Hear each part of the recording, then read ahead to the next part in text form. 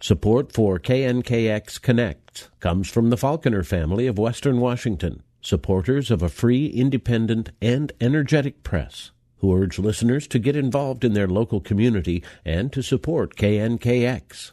The Supreme Court of Washington has a new leader. Debra Stephens was sworn in last week to lead the 9 justices in Olympia.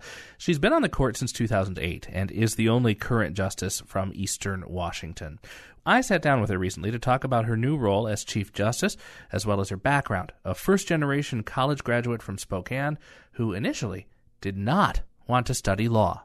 There's a quote from your swearing in as Supreme Court Justice from 2008 that I want to get your reaction to, because I love this quote.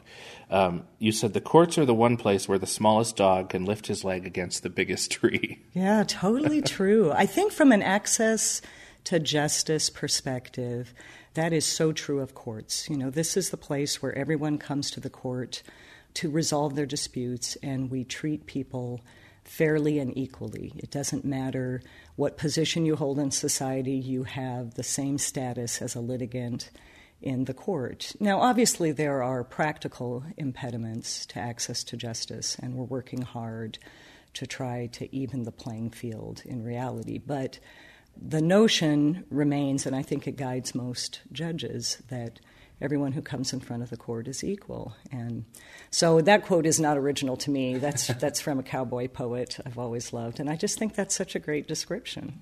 How do you bring the practical in line with the theoretical? The law says in theory we're all equal. How do you as a judge make sure that that's true? In some ways, judges can only do so much to make sure that's true. You know, our lane is maintaining the rule of law. I mean, another of my favorite quotes that comes from literature, from A Man for All Seasons, the story of Sir Thomas More, is when he has a son-in-law who's really a firebrand and wants to change every law that needs to be changed in order to achieve justice. And Thomas More says, well, if you start cutting down those trees that are the laws that provide the rule of law, then where are you going to hide from the winds that'll blow if those trees aren't there? And so I think as judges, we have to be aware that we can't solve all the problems that lead to social strife and inequality, but we can do our best to make sure that when people come to court, they are heard and the cases are decided based on the rule of law. May I ask you about being a first-generation college student? Mm-hmm. How did that shape you? So my dad's a first-generation American. My mom grew up desperately poor and was an orphan at the age of 14, so she wasn't even able to finish high school. And so for them, the emphasis they put on education for their daughters, I have 4 sisters, was to encourage us to find our way. And I have to say, Gonzaga changed my life and my whole family's life. All along, I received encouragement that said, you can do this. Do you have opportunities to interact with first-generation college students? All the time. Yeah. From well before I became a justice, I've been involved in Upward Bound and in mentorship programs, and I just think one of the most important things all of us should be doing, starting with kids at a young age, is lifting them up, encouraging them about the talent they have. It seems like such an interesting role to be on the Supreme Court, especially because on one hand you are the face of an institution, and you're public figures in that way, that you're representing the rule of law and the fairness of law, but you're also individuals who come from different backgrounds. You're the only justice from Eastern Washington. Yeah, currently. So it is true that I think anyone who comes to wear a robe brings who they are and what their experiences are with them. That doesn't mean those experiences or individual personality drives their decisions. It doesn't mean that at all. But I do think diverse justices better inform a more complete sense of justice. And we have the most diverse court right now in the history of the Washington State Supreme Court. One of the things I learned about the court that surprised me, we are used to, as the public, waiting a while before a case is decided, before the opinion comes out. But I was surprised to learn that the justices decide the case the very day the arguments are heard, and what takes the time is the writing of the opinion. I'd slightly correct that. Please. The justices do not decide the case until the signatures are on the paper. Okay. So we do take a vote on the day of argument. So immediately after we hear oral argument, we convene as a group, and that will be the first time that we have formally debated the case.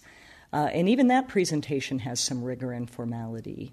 But that's interesting because we're used to like a jury room idea where the jurors go into the room and, if the movies are to be believed, all yell at each other until they come to a conclusion. Yeah. But this is very orderly over extreme matters of law. Absolutely. A jury may be together for one case.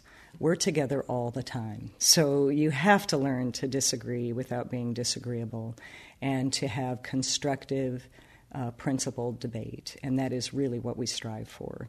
Oftentimes, the opinion that comes out in the end is so much stronger because of the disagreements that happen during the course of writing. You talk about disagreeing without being disagreeable. Do you ever step out of the temple of justice and go into the world to grocery shop or drive yourself home or whatever and think, gosh, I wish that was the rule everywhere? Oh, I do. I think that in every phase of all of our lives, we're in a moment where the tenor of debate can be pretty nasty, and the lines can be so sharply drawn. And, it's hard to live your life in a world where it's, us and them or this side or that side. And I think what being in the law teaches anyone, but especially being on a collegial court such as this one, is you have to be able to hold an idea without necessarily embracing it, to see both sides of an argument, to try to come to a reasoned position that you believe best reflects the outcome that is consistent with the law and with justice. And if that's done in a respectful way, everybody is better for that. You have said a law degree is a license to change the world in a variety of ways. So how do you hope this court changes the world? I think this court, we richly debate issues because we bring different perspectives. And I think the way we will change the view of the law is that it will become more personal and more real to so many people because they will see it through the eyes of people who don't take it for granted, who have these different perspectives. And so I think though each of us who serves on this court may have entered the practice of law with a different dream or a different goal, well, now we have, the same goal, which is, to make access to justice a reality for everyone in the state, to try to write decisions that are clear. And I think we're setting a tone for healthy discourse that will be a proud legacy of this court. Chief Justice Debra Stephens, thank you for your time. Thank you.